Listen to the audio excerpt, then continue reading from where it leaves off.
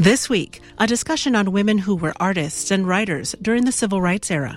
Simone was horrified by the 16th Street Baptist Church bombing of September 1963 in Birmingham, Alabama, which resulted in the deaths of 4 girls at choir practice, followed soon after by the murder of civil rights activist Medgar Evers in 1964 in Jackson, Mississippi, all of which prompted Simone to write her important call to action, a song about Mississippi and Alabama and the rest of the South, Mississippi Goddamn, which picked up on some of Martin Luther King's themes in his 1963 letter from Birmingham jail. Hear more with St. Joseph's University professor Catherine Sibley after this.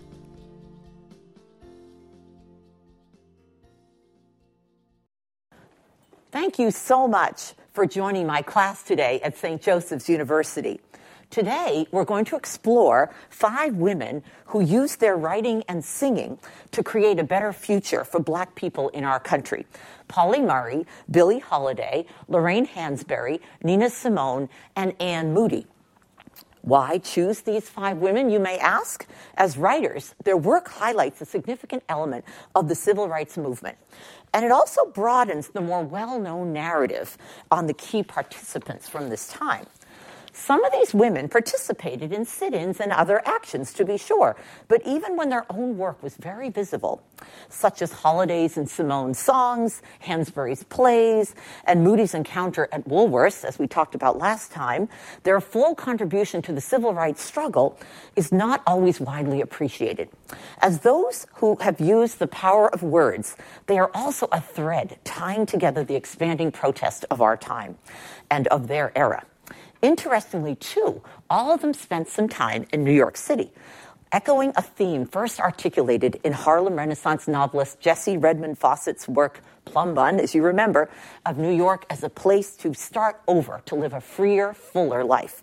These 5, resisting the oppressive expectations of their time that they faced because of their race and gender, especially in small towns, thus chose to move in or near New York, especially when they were young.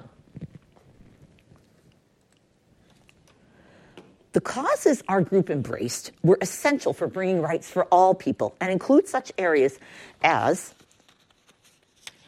ending discrimination, what we might call today expanding equity and inclusion, underlining the equal treatment under law that the 14th Amendment guaranteed to all after the Civil War ended slavery, as well as more specifically promoting access to voting, juries, and education, working to end lynching of Black men as well as rape of Black women, and dismantling discrimination in public accommodations, criminal justice, employment, housing, and cultural access. While many of us associate civil rights activism with men like Martin Luther King and Malcolm X, and feminist activism with women like Elizabeth Cady Stanton, Susan B. Anthony, Betty Friedan, and Gloria Steinem, such activism needs to be disentangled from these gendered and racialized expectations. Black women, you can kind of see them in the background in that picture, right? Black women, and especially the writers here, made significant efforts that were just as important, and their story helps balance an often male-centered, white-centered narrative. We'll begin our story with Pauli Murray, the first of the 5 to be born in 1910. She plays a major role in our story here, both because of the long history of her activism and because of the range of it, both before and after World War II. Anne Moody will conclude our talk. She died most recently in 2015. Anna Pauline Pauli Murray was born in Baltimore and orphaned when she was 4. She was raised by her aunts and grandparents in Durham, North Carolina. Pauli, as she would later call herself, would promote women's rights and Black people's rights and was instrumental in changing laws for both. She went north to college in New York, but it being the Depression, she struggled to stay in. Still, she graduated, and in 1933, she also met Eleanor Roosevelt at a camp for unemployed women, or it may have been shortly after 1933 that she met her.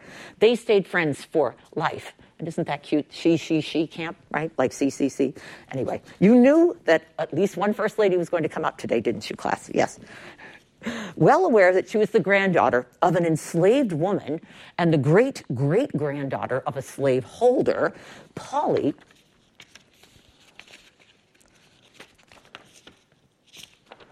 in her own body represented the systematic practice of white men's rape of black women that earlier activists like Ida B. Wells had alluded to in her critique of lynching. Wells, of course, is another earlier example of black women who wrote to emancipate. She laid the groundwork for the women we profile today. In 1919, her work to expose the truth about a race massacre even less known than the Tulsa Massacre of 1921 that we spoke about, this one in Elaine, Arkansas in 1919, led the FBI to target her as a dangerous subversive, as you can see on the slide, one of the most dangerous, as you can see here. To further her activism, Pauli Murray wanted to get a law degree, but faced many obstacles as a black woman.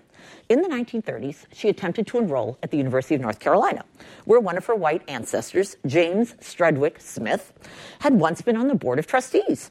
Smith was the grandfather of Pauli's grandmother, Cornelia Smith. But North Carolina would not budge. There she is. Grandmother Cornelia's birth to one of Smith's enslaved women, Harriet, who had been raped by his son Sidney Smith, was an outcome recently remarked upon by Caroline Randall in her brilliant article, My Body is a Confederate Monument, that we read in class, where she wrote, I am the descendant of black women who were domestic servants and white men who raped their help, unquote. She continues, quote, what is a monument but a standing memory, an artifact made tangible? My body and blood are a tangible truth of the South and its past. I don't just come from the South, I come from Confederates. With the rejection from North Carolina because of her race, Pauli went to Howard University instead, where she was tops in her class, finishing her law degree there, something which typically netted a scholarship to Harvard University. But this, too, was refused. Do you remember why? We mentioned this in class. She was a woman. She was a woman, right. So first it's her race, and now it's her sex. Yes. Pauli wrote to the committee at Harvard, gentlemen, I would gladly change my sex to meet your requirements. But since the way to such change has not yet been revealed to me, I have no recourse but to appeal to you to change your minds. Well, she was not successful. While at Howard, she coined the term Jane Crow to underline the kind of discrimination she faced. Today, using Kimberly Crenshaw's term, we would call this situation intersectionality.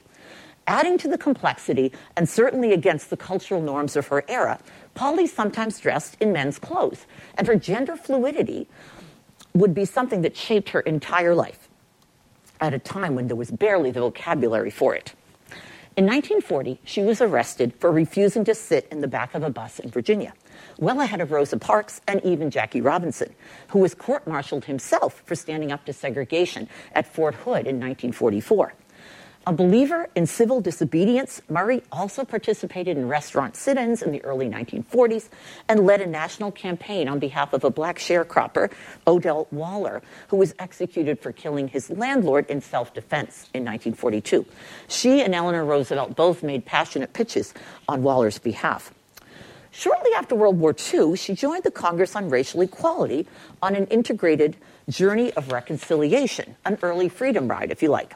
She also set up a law practice in New York, and her work led her to a thorough review of many state laws on discrimination, culminating in her voluminous States' Laws on Race and Color. Interestingly, she was invited to do this by the Methodist Church, who wanted to, understand policies around the country, and so that was really one of her first big contracts there. Thurgood Marshall referred to this work as the Bible that lay behind his arguments in the landmark desegregation case Brown versus Board of Education in 1954. By the way, he also relied on one of her papers from law school that Pauli had written to point out how discrimination was a badge of inferiority for black students. You may remember these studies of dolls, right, that were used in that case. In 1956, Pauli was hired by the firm Paul Weiss. While there, she also published her family's history, Proud Shoes, highlighting the role of her enslaved ancestors. And she wrote poetry as well. She met Irene Barlow at the firm. Irene became her romantic partner until Barlow died in 1976. So I wanted to ask if you had any reactions to her poem that you had for today. Hope is a song in a weary throat. Did anything come up for you when you read that poem? Anything that Polly was talking about? She wrote that a little bit later. She wrote around 1970 or so. But I wondered if anyone wanted to comment on the poem, Hope is a song in a weary throat, what she was hoping for, what she referred to. Any thoughts about the song? Yes, thank you, Sarah. I think that it had a very sad tone, but yet through all of her struggles and the things she overcame, she still held on to hope. Yes, exactly. Do you remember some of the things that she singled out there? I mean, it was almost like she was talking about the history of African Americans, right? She went, even back toward the Civil War days, and I don't know if anyone wants to go ahead, please. Yeah. She said, hope is a bird's wing. Yeah. Right, exactly. And she mentioned the 40 acres and a mule and some of the other things too, right, that people had been asking for a long time. And I love, can you read us just the last line about the last little couplet there? It's beautiful. Oh, you don't have it? I have it in front of me here. I think I can give it to you. Or I can give it to someone else who might like a turn. The last two lines, if you'd like to. These last two? Give me thank you. Give me a song of hope and love and a brown girl's heart to hear it. Yeah, isn't that lovely? So she was so evocative in her writing, right? Thank you so much. Okay, so these reactions then will help us see how many-sided her writing was. She was a lawyer, right? She was a poet. She was a biographer of her own family, right? On and on and on. Like several in our group, Murray was interested in Pan-Africanism and went to teach law in Ghana in 1960-61. Upon her return, she was appointed to the Kennedy administration's Commission on the Status of Women's Committee. Actually, it's a complicated name. The Committee on the Status of Women, and they had their own committee on civil and political rights. While she continued to press the point that women so active on the ground were left out of too many roles in the leadership of the civil rights movement. So we've been studying in our course so many women who are active on the ground. Some of the women named, right, in our book, The Dark End of the Street, or, of course, Anne Moody and others. So in 1963, she wrote The Negro Woman in the Quest for Equality, and she pointed out to civil rights leader A. Philip Randolph, who was here at the March on Washington, that no women were invited to make a major speech or be part of the delegation of leaders who went to the White House that day in August of 1963. So I wondered if anyone had any thoughts about that. Were you struck by that? Yes, Abra. Yeah, so this reminds me of how black women were not really included in women's suffrage because the white women were trying to appeal to the people in power who were in these institutions that were, white men. Yes. And so for their their gender was making it harder for them to make their case. Yes. So if you add an oppressed gender and an oppressed race, so black women, they're not going to it's not going to be listened to as much, unfortunately. Exactly. These men seem to think, they had it under control. They were not going to bring in the women, despite the fact the women were doing all this work. Yeah, Julia. I think that women are an integral part of history, and they're often ignored, but I think it's so important that usually when you see strong men at the front of these movements and these marches, it's usually due to the fact that the women is also in the home creating this strong environment for them, taking care of the children, right, feeding them when they come home, giving them a home over their heads. So I think they're so integral in that way. Yes. And I think at the very least for that, they deserve room to speak because there's the phrase behind every strong man is an even stronger woman. So right. I think it's something like that where they also deserve recognition for kind of the basis of what all these men are doing. Exactly. Yeah, Damaris?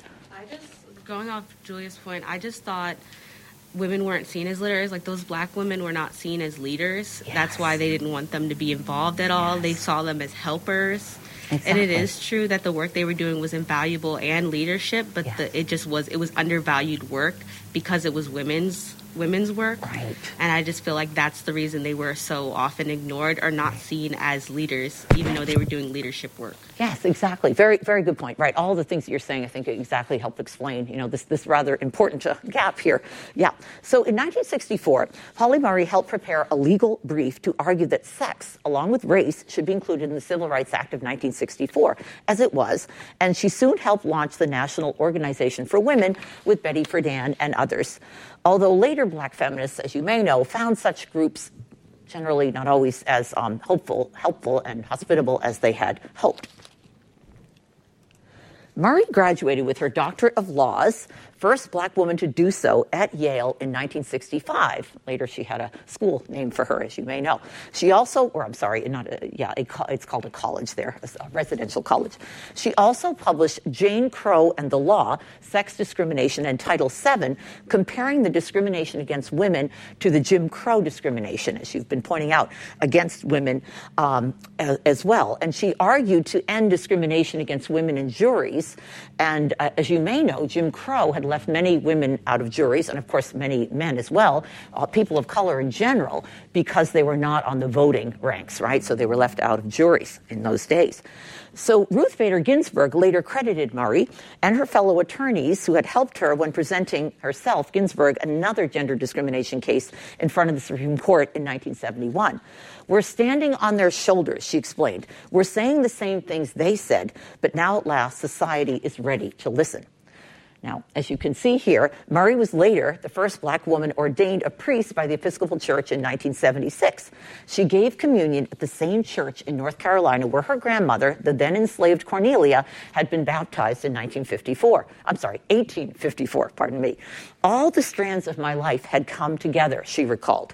Descendant of slave and of slave owner. Now I was empowered to minister the sacrament of one in whom there is no north or south, no black or white, no male or female.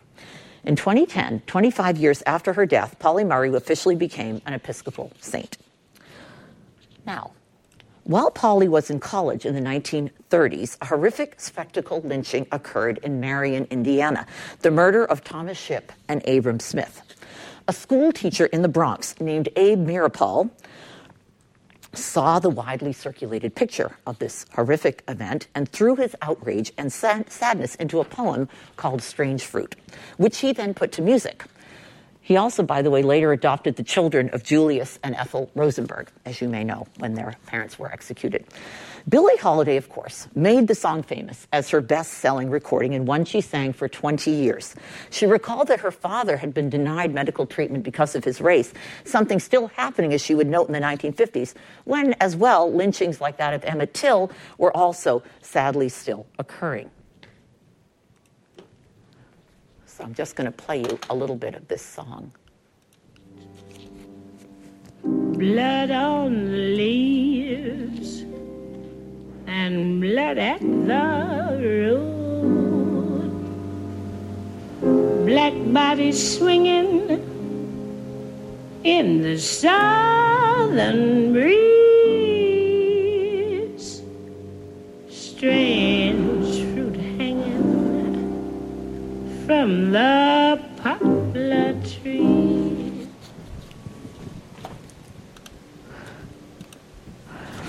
Holiday, who had been born, such an emotionally moving song, isn't it, to hear? And I'm so glad we had a chance to play it for you. You should listen to the whole song, though, when you have a chance.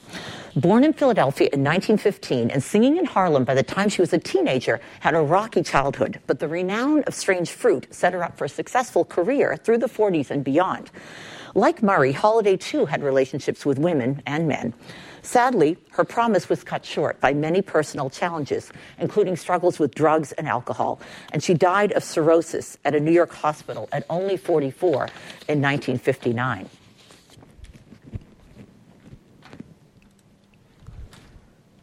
Meanwhile, that very year, playwright Lorraine Hansberry mounted her play, A Raisin in the Sun, the first one ever written by an African-American woman to appear on Broadway.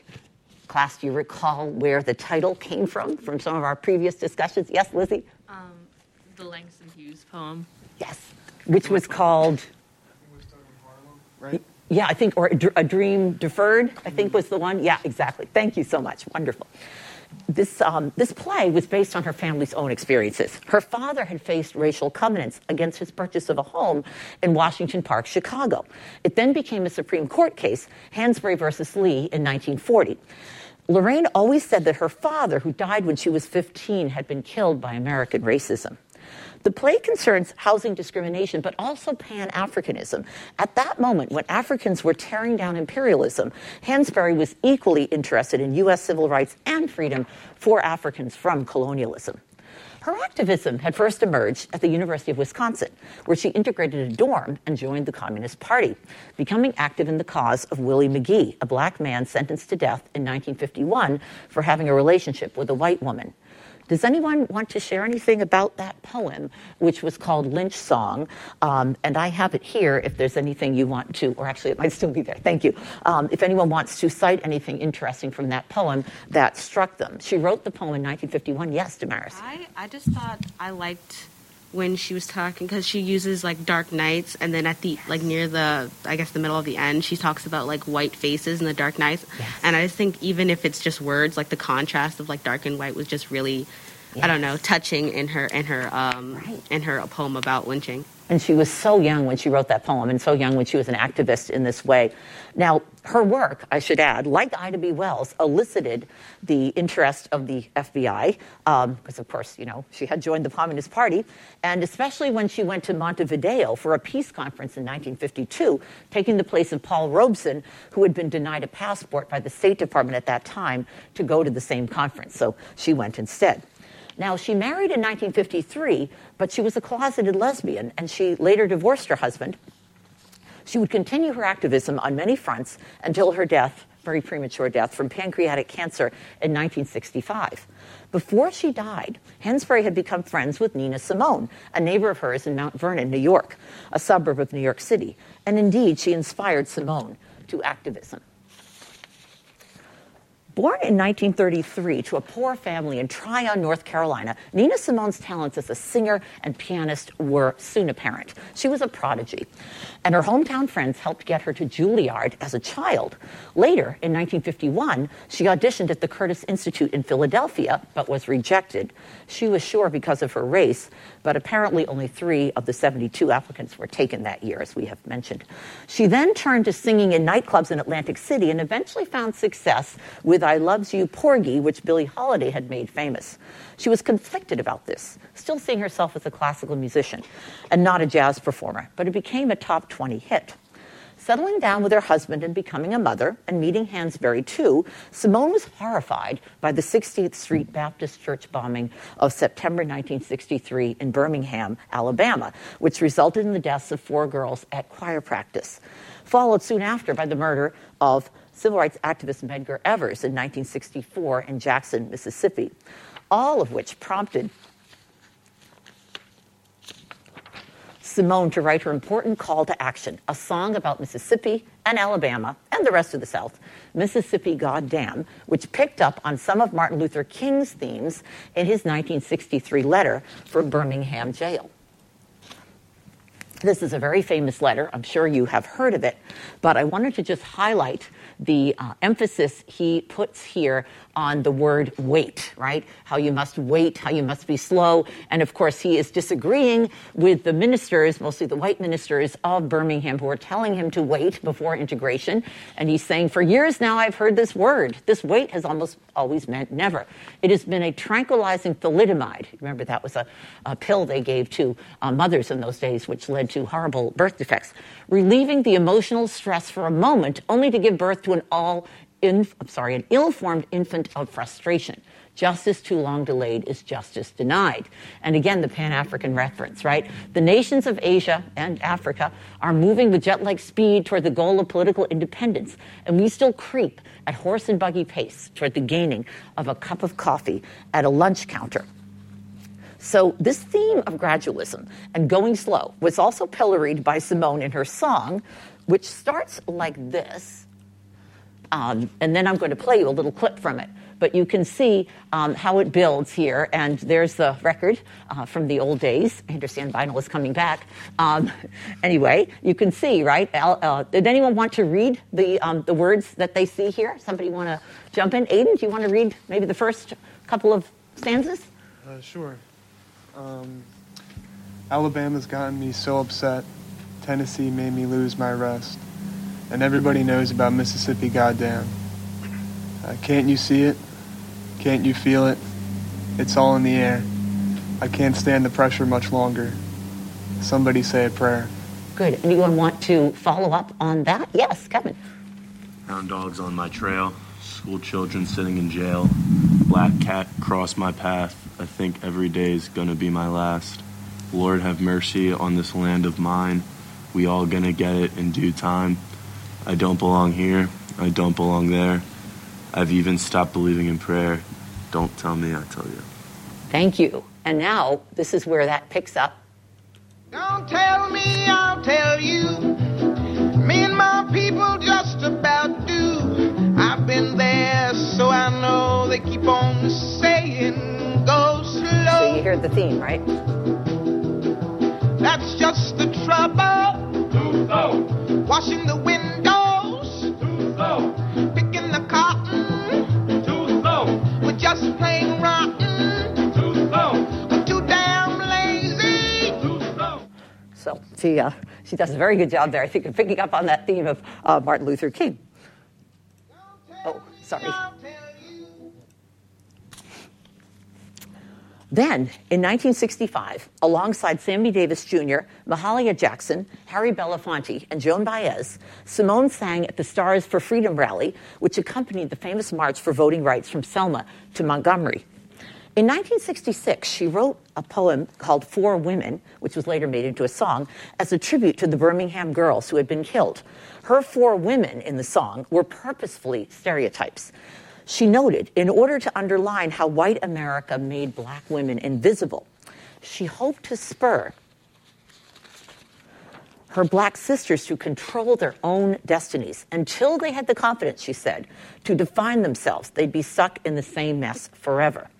And I wondered if any of the students wanted to say anything about either of the songs, because you also have the For Women song in front of you, or did have. You could pass it around. Yeah, Julia.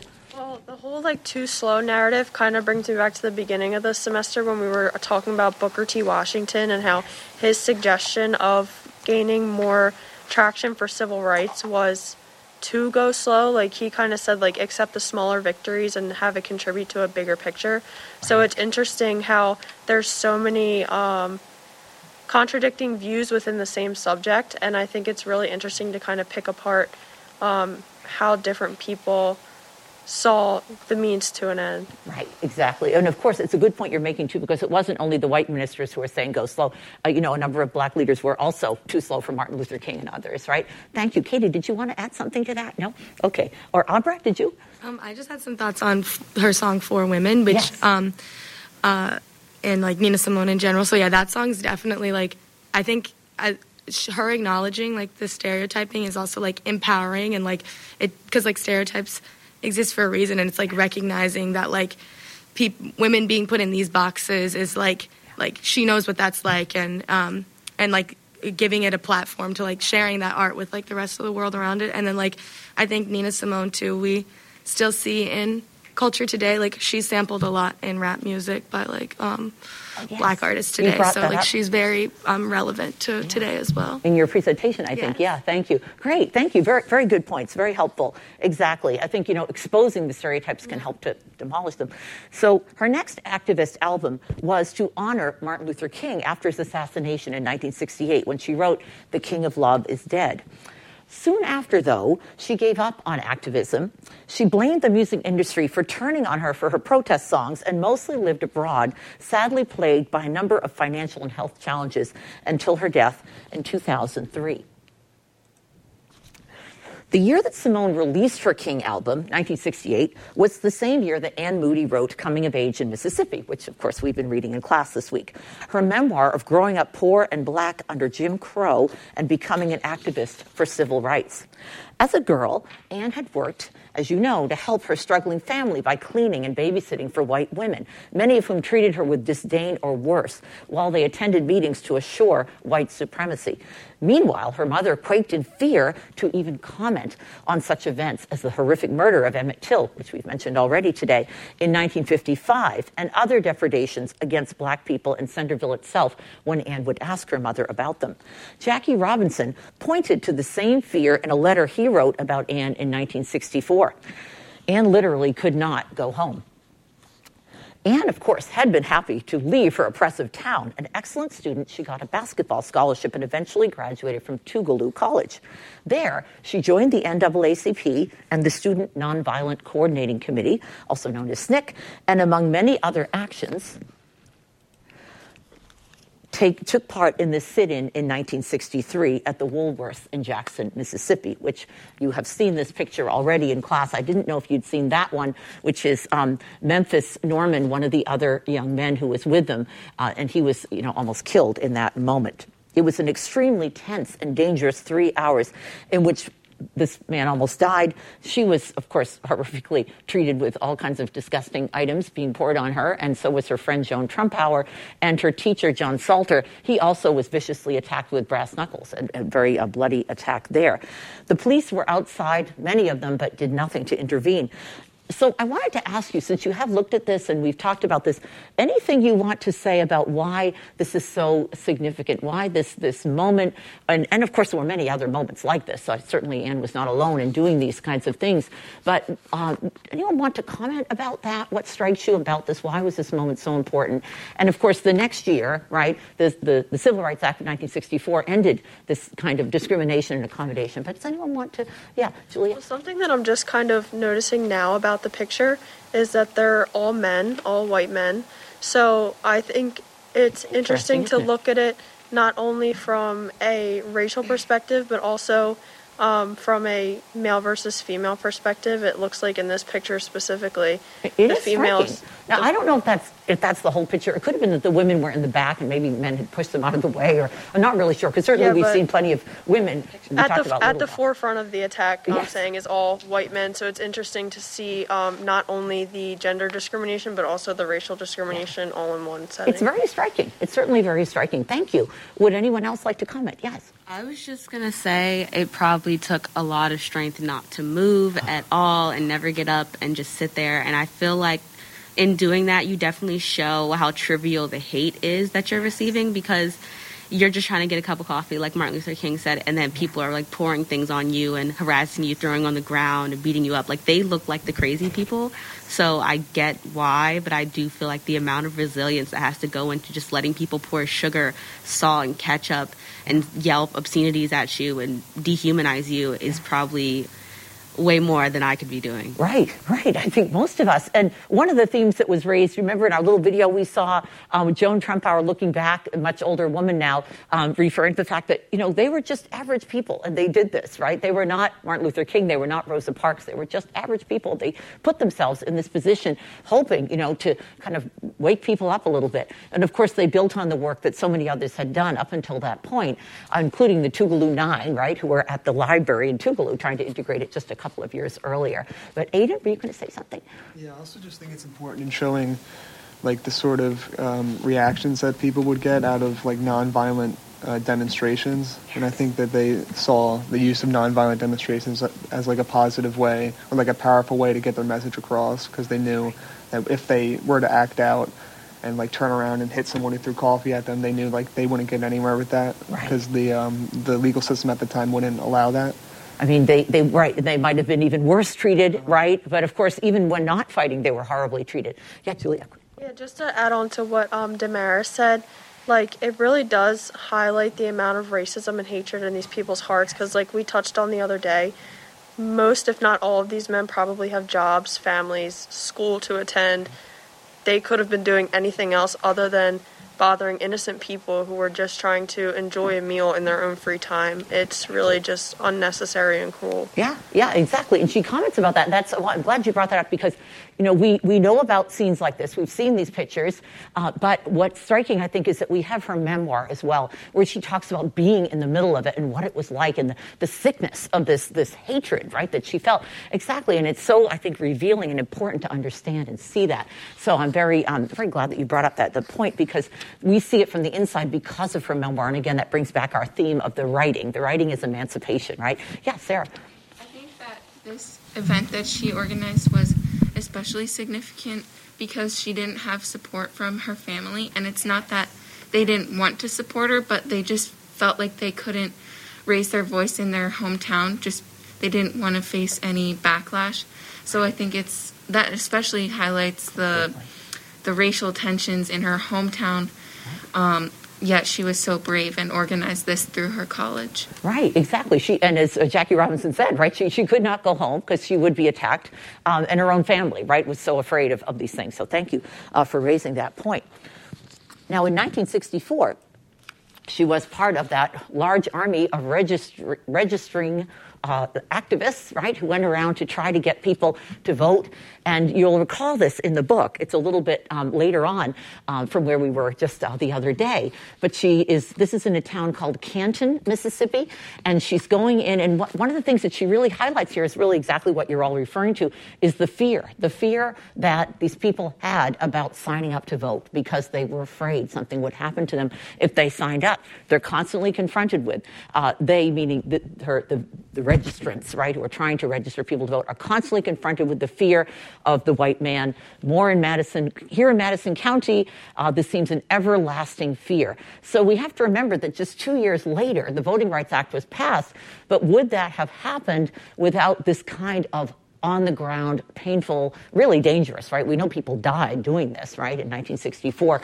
So she had left in 1964. She went to New York, but she was in the middle of this. And I just thought this is a separate issue. This is a protest at a high school in Canton. But I just thought it was interesting to kind of put those together to see how difficult life was for African Americans living in Canton, whether they were in school or trying to vote, right? It was really a very, very difficult time. So one of the things she said about her work, even though her family, as you say, Sarah, was targeted and she was targeted by the KKK, she said this effort gave her life fuller dimension. Quote, "Something happened to me as I got more and more involved in the movement. I had found something outside myself that gave meaning to my life." So it was, though, a kind of a thing that could really exhaust you, right? So she does move to New York in 1964. She lives a quiet life there. She writes her memoir a few years later. Eventually, she moved back to Mississippi, where she died in 2015. And just 2 years ago, she was honored in Centerville, of all places, right, by these people who came together. And this is actually mostly her family members here. You remember Adeline in the book? That's Adeline, her sister and her brother. They came together, and the city, or I think the highway department, honored her, I guess, with a highway segment in Centerville there, Ann Moody Memorial Highway. So I thought that was kind of a nice tribute. Yes, please. I just have a question about the last photo. Yes. When they were doing the highway one, the memorial for her, I did notice that in the background, I thought I saw the Confederate flag in the background. I think that's the Mississippi state flag. Oh, yes, that flag in the back. Yes, that yes. It's from 2015. Let's see if I can. Right. 2019. I wondered about that too. I know. Good spotted. Yeah, I don't know. In 2015, yeah, that's an interesting question. Perhaps that was. So they only changed their flag very recently, right? Didn't we talk about this? Yeah, that's sort of an ironic piece if that is the case. Thank you for noticing. Okay, I just have one more slide to show you because we are about to conclude. I have to just move to that. There we are. There they all are again, right? Not long before her death in 1965, Lorraine Hansberry underlined the importance of her own creative impulse when she met with several young black writers, telling them, though it is a thrilling and marvelous thing to be merely young and gifted in such a time, because remember, it was a time of great activism, a lot going on, it is doubly so, doubly dynamic to be young, gifted, and black. And this phrase, too, became a song that Nina Simone would record in 1969 as one of her final civil rights recordings. As this lecture has noted, all of these women were at various times young, gifted, and black. And with their creativity and their music, their writing talent and their activism, all building on the work of each other, and sometimes directly with each other, they broadened opportunities for so many with their poetry, their lyrics, their literature, their memoir, and their legal arguments. They used writing to emancipate, thus leaving an important record of their activism that we can continue to explore. Even though both Billie Holiday and Lorraine Hansberry died much too young, and Nina Simone stopped singing songs of activism and moved abroad, and Anne Moody became kind of burned out on change. You may remember at the end of her book, she says, "We shall overcome." Well, maybe, will we? Wondering about that. The important breakthroughs their writing and activism made possible, including the legal challenges laid down firmly and securely by Pauli Murray, all speak to their lasting contributions. Thank you all so very much. Thank you. You are wonderful. Thank you so much. Thanks for listening to C-SPAN's Lectures in History podcast. For more civil rights history, check out our Presidential Recordings podcast. Go behind the scenes with privately recorded phone calls between President Lyndon Johnson, members of Congress, and civil rights leaders, including Martin Luther King Jr. Find it wherever you listen to podcasts.